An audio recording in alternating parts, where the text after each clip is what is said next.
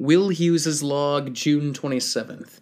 An absolute breakthrough occurred last evening. The kind of folkloric and anthropological breakthrough that comes along once, maybe twice in a generation, if one is very lucky. And I got to be there on the scene when it happened. Yes, we discovered evidence. That's right, my little research team discovered actual evidence of the existence of elves in Iceland. The most baffling thing is that it wasn't anything spectacular at all.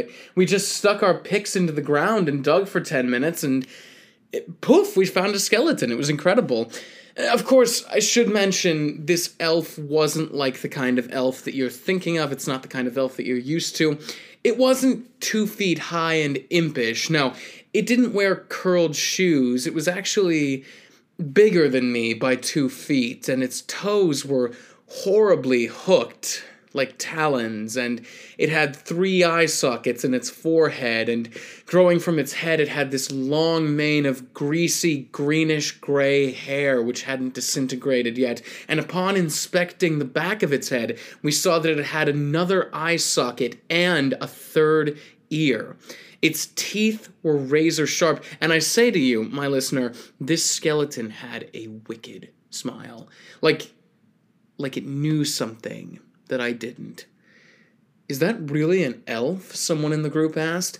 And Ingmar said something and Marion translated, "Yes." We dug the skeleton up, and closer inspection revealed that the elf had been killed by a frantic stream of bullets. Ingmar said that the elf must have been destroyed decades ago by a brave squad of elf spotters, and that is why the elf spotter is one of Iceland's most important jobs, and also why all elf spotters must be trained on the elephant gun. Moreover, at the time of its death, it had been about to lay an elf egg. Marion says that Ingmar told us to destroy the egg. "For the love of God, destroy it now, you fools! They can lay dormant! Destroy it!" Silly Ingmar. We celebrated our find that night with a banquet of minke whale meat.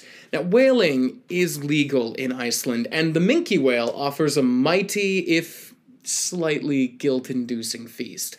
Consistency-wise, it was like a rubbery black steak, and admittedly, it was delicious. We cleared our plates, and when we were done, the chef asked us if we would like for him to slaughter another calf. "I don't really feel good about eating all that," I told Dr. Gelpy.